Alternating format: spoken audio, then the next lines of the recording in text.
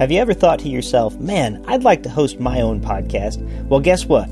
You can go to podbean.com/voices and get everything you need to create, manage, and promote your podcast. I use Podbean every week for Voices in My Head. There's easy uploading and publishing tools, stunning templates, custom domains, social and promotional tools, an embeddable podcast player, monetization tools, and more. It is your all-in-one podcasting solution. With Podbean, you can create professional podcasts in minutes without any programming knowledge. Best of all, everything is mobile-ready right from the start. So go to podbean.com/voices. And when you sign up, use the code VOICES and you'll get a sizable discount. Podbean, for your home podcasting. Thank you for listening to Voices in My Head.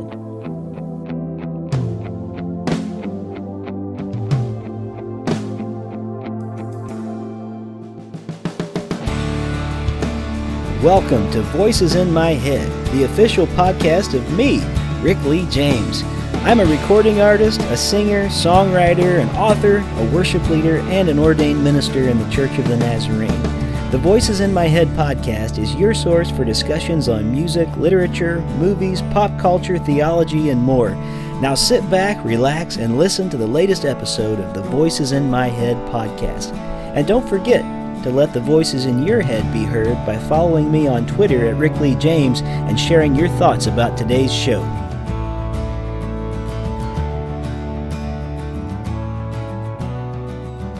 Shane Claiborne is a follower of Jesus, and following Jesus has led him on many adventures.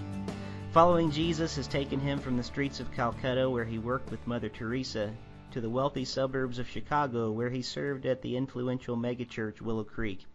As a peacemaker, his journeys with Jesus have taken him to some of the world's most troubled regions, from Rwanda to the West Bank, and he's been on peace delegations in Afghanistan and Iraq. Shane is the leader of The Simple Way, a faith community in inner-city Philadelphia that has helped birth and connect radical faith communities around the world. Following Jesus has also led Shane to write and travel extensively, speaking about peacemaking, social justice, and, of course, Jesus. His books include Jesus for President, Red Letter Revolution, Common Prayer, Follow Me to Freedom, and his classic, The Irresistible Revolution. All of this barely even scratches the surface of things that following Jesus has led Shane Claiborne to. He's been featured in movies, has appeared in numerous publications and TV shows, and on top of all that, he's a really nice guy. I'm so glad that following Jesus has led him to Voices in My Head podcast, where we can have a conversation today. Shane Claiborne, welcome to the Voices in My Head podcast. Yeah, man, it's great to be here with you. Thanks for having me. Well, I am just thrilled. I've been a watcher from afar for a long time, and a reader of yours, and trying to follow some of the example that you have set before us, as you have been doing your best to follow the example of Jesus in the world. So I want to thank you for that commitment. And just being a light, I think for my money, there's few people that I can think of that are doing what you're doing in exactly the way you're doing it, at least in North America in this way. And so it's going to be fun to have a conversation today.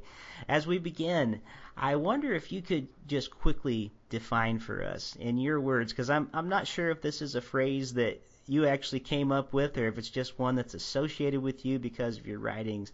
But define for us, what is an ordinary radical? Well, yeah, I don't know if I came up with that or not either, but I like the word radical because in its truest sense, it means root. You know, like a radish is a root, and it has to do with getting at the very root of something. And so to me, radical is about getting at the heart of what it means to love our neighbor as ourselves, and to love, Jesus with all of our heart and mind and strength. And so I like the earthiness of it and the simplicity of it. But I think sometimes we think of radical as extreme, or like over the top. And that's why I think it's important that it be coupled with ordinary, because there's so many people out there that are doing beautiful things with their lives. And so I tend to use those words together. And I think we're going to get to talk about Rich Mullins a little bit, but he talked about Ragamuffins, and I think that's probably my version of Ragamuffin. Very cool. Man, I couldn't have asked for a better segue, actually, than that as we go into our discussion. Listeners will know if they've been listening to the last few episodes that a couple of weeks ago I was in Nashville for a book release called Winds of Heaven, Stuff of Earth. And on that show, I had a couple of the authors, and I had David Mullins, Rich's brother, together on the podcast, and we were sharing some stories of Rich Mullins because it is the 20th anniversary of when he left our world to go be with the Lord. I really enjoyed your section in the book where you got to talk a little bit about Rich. And I don't think maybe a lot of people realized that you two had crossed paths. It's not necessarily somebody that you would think of automatically because you're not really known for being a musician or anything like that. But you did have some time with Rich Mullins. Tell us how you first came in contact with him. Well, I had appreciated Rich's music, although I'll have to confess I was a little bit of a punk rocker, and so I liked it a little heavier most of the time. But when I went to Wheaton, I went to Wheaton College my senior year, and I was really there primarily to for an internship that I was doing working at Willow Creek. But then I got there and I found out, wow, Rich had decided to take a sabbatical and be at Wheaton for that year, and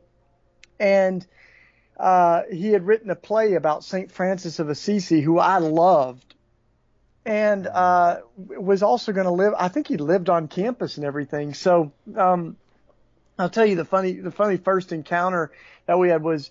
It was actually I don't sing at all. And so, the word was that he had written this musical about St. Francis. So they were looking for, people to try out for it. And, so, Wheaton had all these wonderful musicians and stuff. And my, hall director in my dorm was going to try out, and he said, "You want to come?" And I was like, "Yeah, I'll just come and listen. It'd be cool to. I'd love to see Rich in the band, and see people try out." So I went along with him too. I think I took some homework with me or whatever. I was just going to kind of check it out. And then I got there, and so first of all, I had a Rage Against the Machine T-shirt on with a black American flag. It said Evil Empire. I had multicolored hair, and I show up. And so then Rich just kind of looks over, and there weren't as many people there as I thought. And so he said, "I need somebody else to help read." And he picked me, and he said, "Come up here and help read just as a filler, so everybody else could try out." I was just kind of running lines. And, he goes, you can lose the Southern accent. And I was like, "No, I can't lose the Southern accent. This is for real, And, so anyway, we hit it off through all that. And, so I ended up being in I had the only non-musical part in the play. This one-armed country mountain man. That's the role I played. And sadly, my hall director, I don't think, got a part, so I couldn't I had to kind of leave that on the down low. But through all of that, I just spent as much time with him as I could, and just came to really love my brother. Yeah, what a great light in the world. Oh, that's awesome. Well, I would consider Rich to be one of those ordinary radicals that you were just talking about a few minutes ago, which is why I asked that question first. And I think he, through his music, has affected many people's lives, of course, unless, they were punk rockers or something like you. No, I'm just kidding. But when I think about the effect that Rich Mullins has had on many people's ministry, I wonder what effect he had upon you and the ministry that you would be carrying out in the coming days after college, because most of us didn't have that opportunity to actually get to spend time with him. And I wonder if you can pinpoint maybe anything that just sort of being around him and learning from him had taught you about living out this ordinary radical life. Well, Rich was enamored with Jesus, and that just was it emanated from him, I mean, he, as you probably know, he wrote a whole album just on Jesus, and on the words of Jesus. And part of, I think, why he loved St. Francis so much was that Francis just read the Sermon on the Mount and sold everything he had and gave it to the poor and lived this really radical life. But it was a very simple life of just loving Jesus and loving the poor. And a lot of Rich Mullins' message was simple. It was this idea that we kind of overcomplicate things, and in the end, it's about how we love, and especially how we love the most marginalized, the most vulnerable people in our world.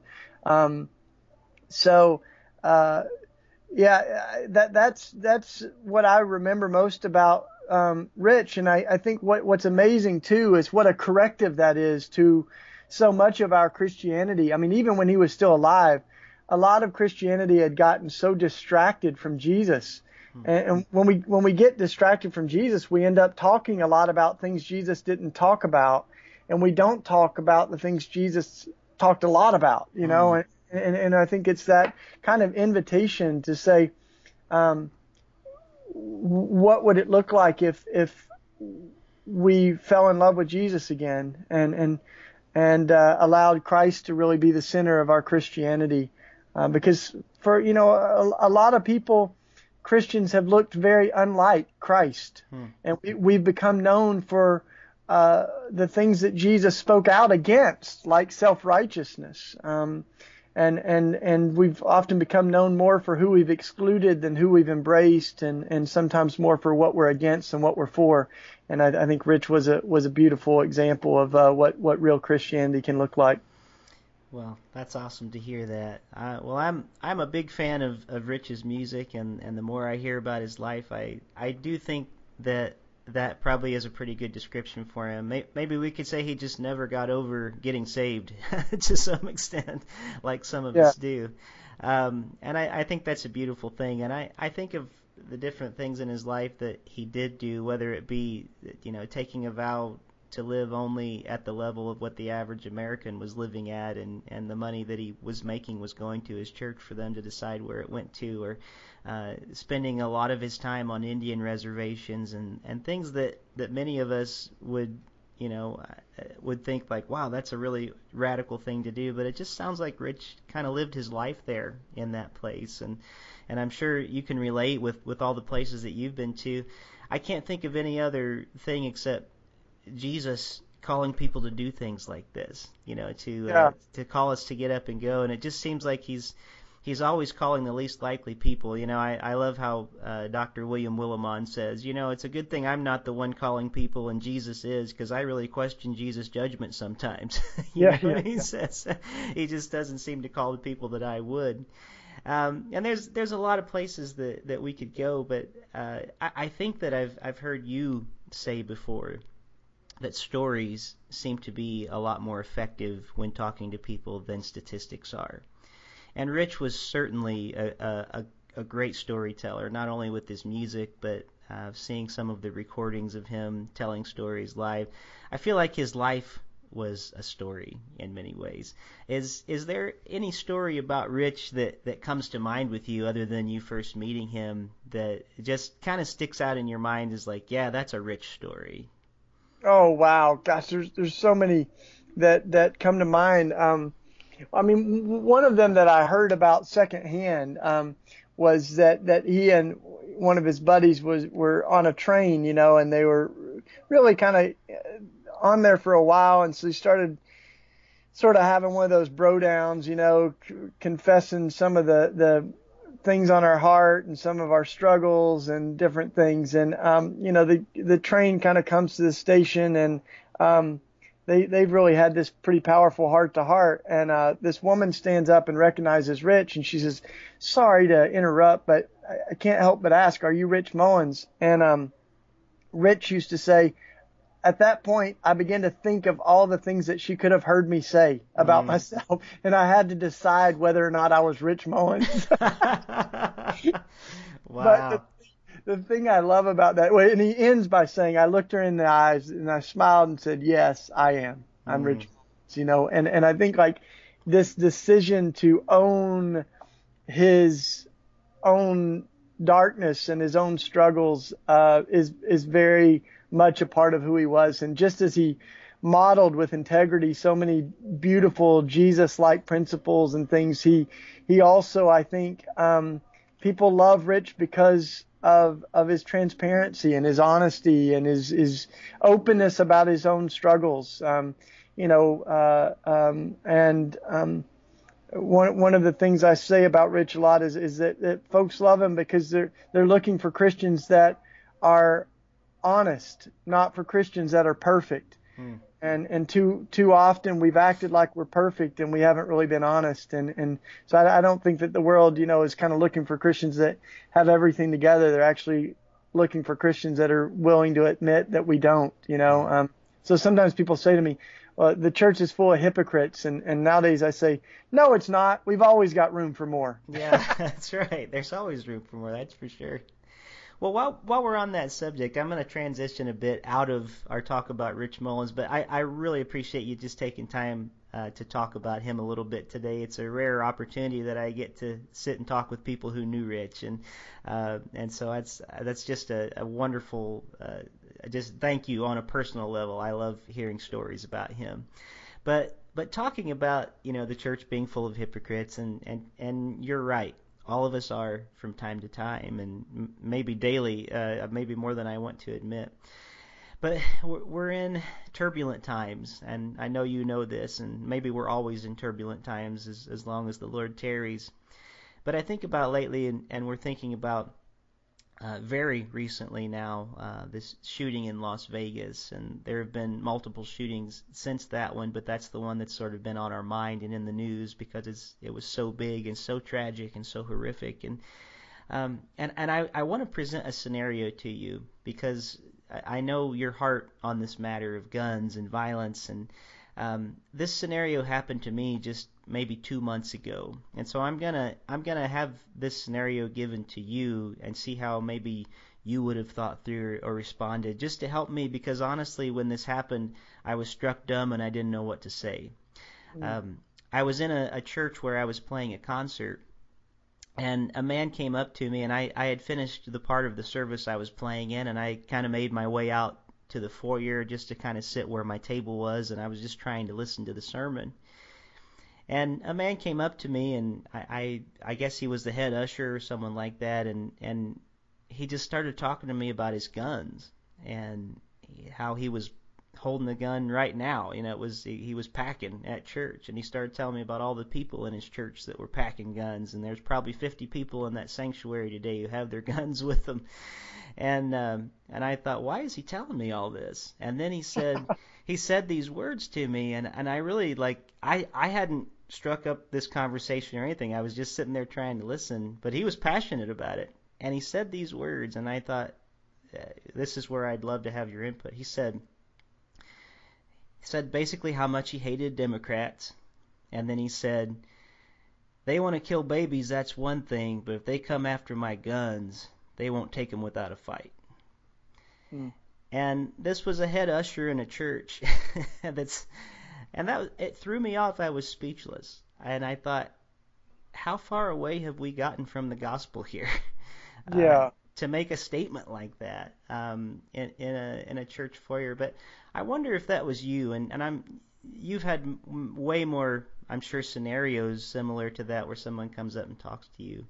Would you have a response at that moment to someone? I mean, I was just kind of struck because I wasn't expecting. I didn't know what to say. I wonder how you would respond in a situation like that. Oh gosh. Well, bless your heart, man. I guess I would probably just say, man, I got the best bodyguard in the world.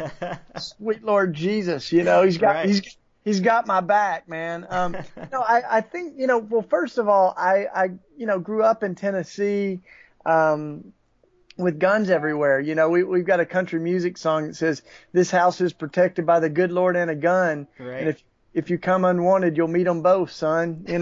So that's my people, my world that I grew up in. But I think that the more I leaned into Jesus, the more I saw those deep contradictions. And I think it's why many people have a distaste for Christianity as they see these inherent differences, whether it's guns or slavery, like Frederick Douglass said, I love the pure, peaceable Christianity of Christ. And but I see no reason to call the Christianity of this land Christian. It looks so unlike its Christ, and I think that as we were justifying slavery in one hand, and folks that were lynching black folks that then went to church on Sunday morning, I think we've had this fusion. You even go to the KKK's website, and it has an entire section on the theology of the cross and why they light the cross to burn up the darkness. It's really distorted, sick theology. So I mean, part of why I keep coming back to Jesus is that Jesus didn't carry a gun; he carried a cross. And he's known as the Lamb of God. And the one thing that lambs don't do is they don't hurt anybody. That as I look at Jesus, who from the moment he's born comes vulnerable as a refugee, as a baby born in a manger because there was no room in the inn. He's executed on the cross, and as he dies, he forgives the people that are killing him. I mean, he absolutely. When I look at the Sermon on the Mount, I think these ideas that we have of like stand your ground, they are a direct affront to turn the other cheek and towards the nonviolence of Jesus. And I don't think that means we don't react to evil. I think what Jesus is showing us is that we can interact with evil without becoming it. And that we can wear evil down with love. As the early Christians said, grace has the power to dull even the sharpest sword. So I think that we live in a culture that is absolutely held hostage to fear. It is a fear-driven culture. And the Bible has something to say about fear, and it says, perfect love casteth out fear. And I think that we also see that fear casteth out love. It doesn't make much room for love. And when fear is driving us, we become very dangerous people. Our policies become very dangerous and oppressive policies when they're driven out of fear rather than love. But Jesus came to free us from that. I think Jesus came to show us how we can live fearlessly, even in a world where evil was very real. I mean, I think when Jesus told the disciples to love their enemies, he knew they were going to be fed to beasts and quartered and hung upside down on crosses. I mean, evil was as real 2,000 years ago as it is now. Yeah. And Jesus is showing us a way to transcend it without becoming it. So I haven't figured out a way to reconcile Jesus' command to love our enemies with simultaneously preparing to kill them.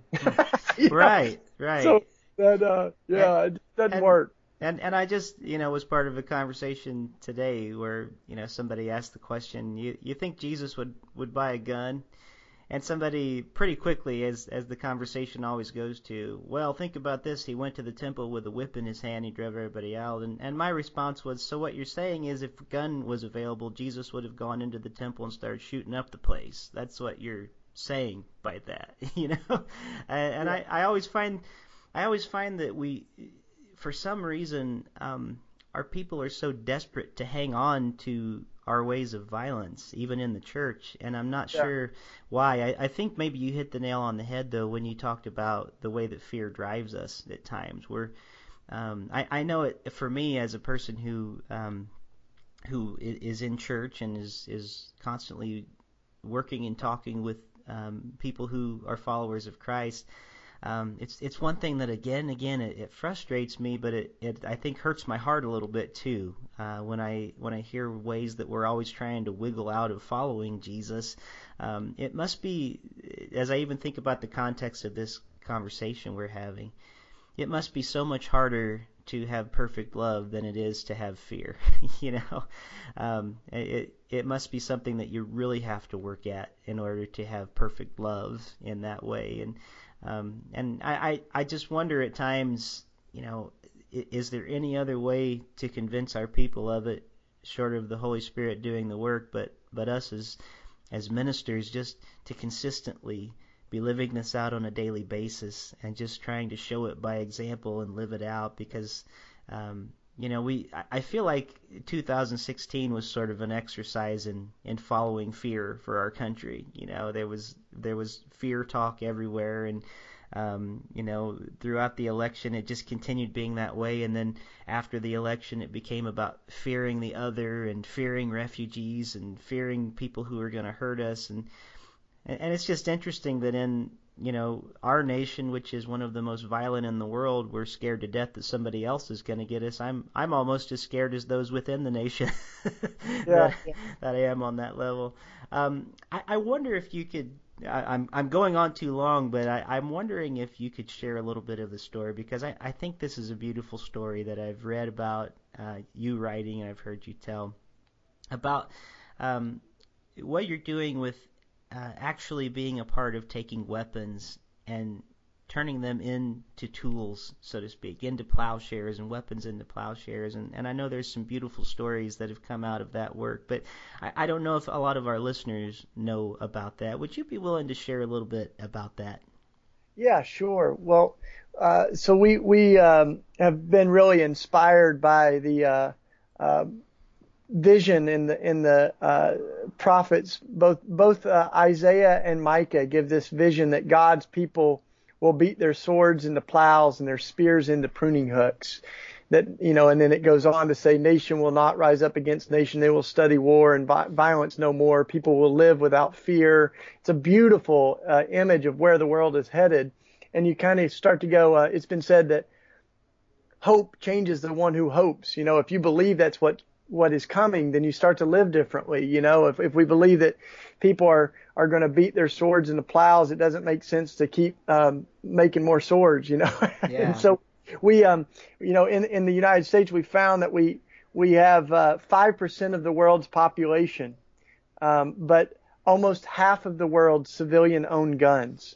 Wow. It's pretty remarkable. So, like we have almost one gun for every person in the United States.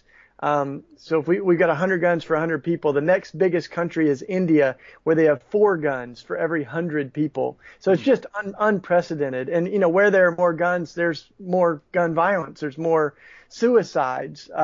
So we have 30,000 deaths a year from guns. Many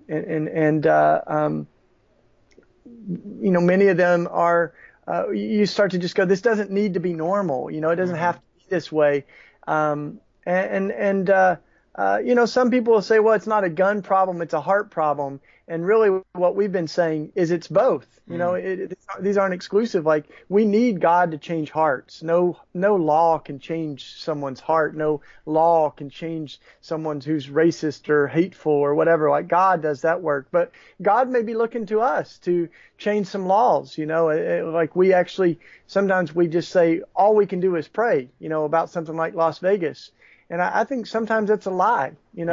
We should pray, but when we say all we can do is pray, it's often not true. There are lots of other things we can do. And so we've been very active on this. And this is not just an issue. I mean, I think what happens for a lot of us is this becomes personal. And that happened to me when a 19-year-old kid collapsed on my front steps after being shot. And he ended up dying. His name was Papito. And there kind of comes a moment where Dr. Martin Luther King said, we're called to be the good Samaritan and lift our neighbor, out of the ditch. But after you lift so many people out of the ditch, you start to say, maybe we need to rethink the whole road to Jericho. And that's where we've really been doing a lot of work on this. But we got so excited about that, we started asking people, we got 300 million guns. Anybody want to donate any? And, transform them from guns into plows. And so, it's amazing what you can do with Facebook and Twitter. Like, people started donating guns. The first one we got was an AK-47, where this guy was like, I have no idea why I have this. Like, you don't use it to hunt deer, Yeah. So he donated an AK-47. We transformed it into a shovel and a rake. And then we began getting all kinds of other guns. I've got one right here beside me that was a handgun we found in an abandoned house in Philly. And the mothers and fathers that had lost their kids on the streets of Philadelphia to gun violence were the ones that transformed this one. And they beat it. We heated it up in the forge, and they took the hammer and beat this gun into a plow. And literally, it's now what we use in our community garden here in Philly. And it's that vision, that I look at it and one of the things I love about the swords to plows vision of the prophets is it ends by saying nation will not rise up against nation, but it begins with the people, that we begin to beat our swords into plows. We refuse to kill. And it's not, the kings and commanders in chief and presidents that lead to peace, but it's the people who refuse to kill that lead their leaders to peace, and that lead that way, that prophetic image that we will study war no more. So we're writing a book now called Beating Guns, and my friends that are the blacksmiths, they're awesome. You can find them online. Their name is really beautiful. It's Raw Tools, which is war flipped around backwards. RAW, rawtools.org. And so we're going to keep doing it all over the country. And not just transforming guns, but praying for God to heal hearts and to heal our streets that are so often plagued by this violence that goes all the way back to the inaugural sin of Cain and Abel, and praying that God would heal this world that's so full of violence. Oh, sure. And, when you talk about, when we say all we can do is pray, if you look in the Book of Common Prayer at the Catechism and ask the question, what is prayer? The response is that prayer is responding to God. And so it's an interesting thing that, even an action that we take it is a prayer to God. It's not just words that we say or moments when we're kneeling at the altar. It truly is a life. And I love the old Keith Green song, Make My Life a Prayer to You. And I think about words like that. And I think it's such an imaginative way that you're talking about here of putting some practical things on the ground that people can do. Why not donate your guns to us and let us do something instead of taking an instrument that is meant to destroy and kill? Why don't we turn it into something that actually helps to bring life? And so I think that's a really beautiful thing that you're being a part of with that. And I can't wait to read that book. I think it's going to be a great read. Yeah, I think, as I think about what we need to have in the church, part of that is a consistent ethic of life. And, sure. The Pope and many Christians, I think this is what Rich Mullins also embodied, was this ethic of life that we've so narrowly defined the pro-life movement in America to just mean pro-birth. Really, to be anti-abortion. And I think abortion is a very important issue that God cares about, but it's not the only one. I think the movement for Black lives is a pro-life movement. The immigration, how we welcome refugees and immigrants, is a pro-life issue. Gun violence, the death penalty, all of these are I think also things that we could stand for life and stand against death. It may be that the United States of America is the only place where you can be pro-guns, pro-war, pro-death penalty, and still call yourself pro-life. Yeah. But I think what we need is people that are really pro-life from the womb to the tomb, that really believe that every life is sacred, and we want to stand consistently against whatever destroys it. Amen. I believe that. Well, maybe one other topic before I have to say goodbye to you today. And I want to thank you for taking time this afternoon. But while we're on the subject of life, I know a lot of Christians maybe haven't even thought through this, but many of us get uncomfortable when we start talking about the death penalty. And I think it's an interesting thing, because if we are people who are pro-life, as you had just said, it's hard to at times reconcile with the death penalty. And immediately again we're good about grabbing scriptures and, well, they killed people in the Old Testament for doing this and that. But when we come to Jesus and we see that Jesus is the image of the invisible God, that he shows us what God is really like, I wonder if even in the death penalty, if there's a more creative and more redemptive way. And I think what you have done is a lot of good work to that. I've heard you say before, we don't rape someone to show that rape is wrong. And I think, well, you're right. We don't burn an arsonist at the stake to show them that, setting a fire is wrong to somebody's house or something like that. But we do, for some reason, say that, killing is the right way to show that killing is wrong. And I know that this is something that's close to your heart, and matter of fact, I think you were maybe near where I was a couple weeks ago. I'm in Springfield, Ohio, and apparently you had stayed with some people in this area not too long ago. But could you talk to us just a little bit about the work that you're doing in that regard with trying to help a more redemptive way, I guess I would say, than the death penalty, because you're not about saying no, there are no consequences to the crime and there's no consequences to the things that these people have done, but I think that again you're helping us see some imaginative responses to crimes like this. Yeah, well, I should start by saying I spent a lot of my life on the other side of this issue, very passionately for the death penalty, and for a big chunk of my life, I believe that the death penalty was ordained by God, had its roots in Scripture, and I had all the Bible verses to back that up.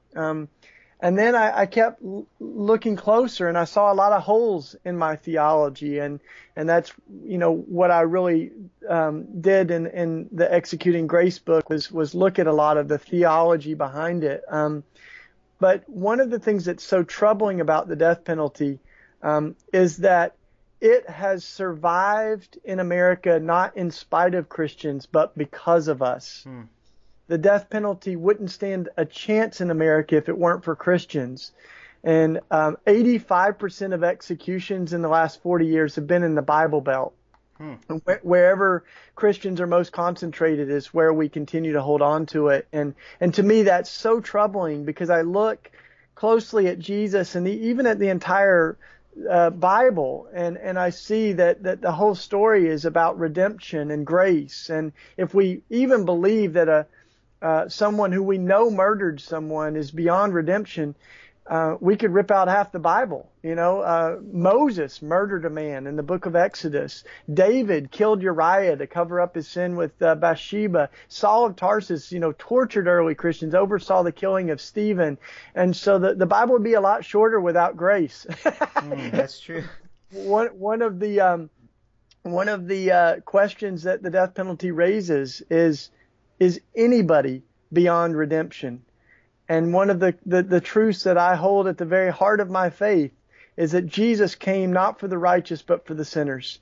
That Jesus came for people who have even done terrible things, and God is healing the wounds of that. And I believe that this is one of those things that Christians could be a part of making history on. Overwhelmingly, young Christians are against the death penalty because they can't reconcile it with Jesus. 95% of Americans, when they were asked, would Jesus be in favor of the death penalty, 95% said no. We just have to convince the Christians that Jesus meant what he said. Wow. Wow. But that mercy triumphs over judgment. Let the one who is without sin cast the first stone. So I think we've got to really be a part of making history on this. And I think we'll look back at the death penalty a lot like we look back at slavery, with shame and with horror, realizing that we justified it with the Bible, but that we were on the wrong side of that. And it doesn't take a lot of courage a generation after we've ended slavery to say slavery is wrong, but it takes courage when slavery is still the status quo, and I think in the same way with the death penalty, this is a moment for courage. And so we should be asking all of our, Christian musicians and pastors and authors to really stand on the side of grace and redemption on this, because I think it's only a matter of time before we abolish the death penalty. But the question will be, what role did the church play in ending it? Good words to us. Good food for thought today, for sure. Well, I really want to thank you for making time. I really appreciate it. I know your schedule is. It seems like you're probably one of the most busy people I know of. It just seems like you're always somewhere doing something, and I know you've been married, I think, for a couple years now. But that's new news to me. So I guess I should say congratulations on your on your marriage as well. Yeah. But I know that even having a family itself, that takes a lot of our time. So I'm always appreciative of people when they are able just to give a few minutes to talk about hopefully some things that matter here on the podcast. I want to maybe close our time today, and I know that one of my favorite books that you've been a part of is sort of bringing a new version of the Book of Common Prayer to us. And I actually have the original Book of Common Prayer in front of me. Not the original, it's a reprint, I promise. But I have the Book of Common Prayer, and I wonder if I could just read a short prayer for unity of God's people as I close this podcast today. It says, O God, the Father of our Lord Jesus Christ, our only Savior, the Prince of Peace, deliver thy church, we beseech thee, from all prejudice and contention, and whatsoever else may hinder us from godly union and concord, that as there is but one body and one Spirit, and one hope of our calling, one Lord, one faith, one baptism, one God and Father of us all, so we may be all of one heart and of one mind, united in one holy bond of truth and peace, of faith and love, through Jesus Christ our Lord. Amen. Well, Shane Claiborne, thank you so much for being one of the voices in my head this week. Thank you for having me. Thank you for joining me here this week on the Voices in My Head podcast. I hope you'll visit me on my website at rickleejames.com, follow me on Twitter at rickleejames, like my artist page on Facebook at facebook.com/rickleejames, and keep up to date on what I'm writing at my author page on amazon.com. Make sure to follow my calendar on the website, and if you would like to have me come to your town to do a concert, a speaking engagement, or a book event, you can book me through my website by clicking on the link for Pair Booking Agency. That's Pare Booking. And finally, it would mean the world to me if you were to leave me a review of this podcast on iTunes. The more positive reviews that we receive, the more visible this podcast is on the internet. And now the benediction. May the God of peace, who raised Christ from the dead, strengthen your inner being for every good work. And may the blessing of God Almighty, Father, Son, and Holy Spirit rest upon you and dwell within you this day and forevermore. Amen.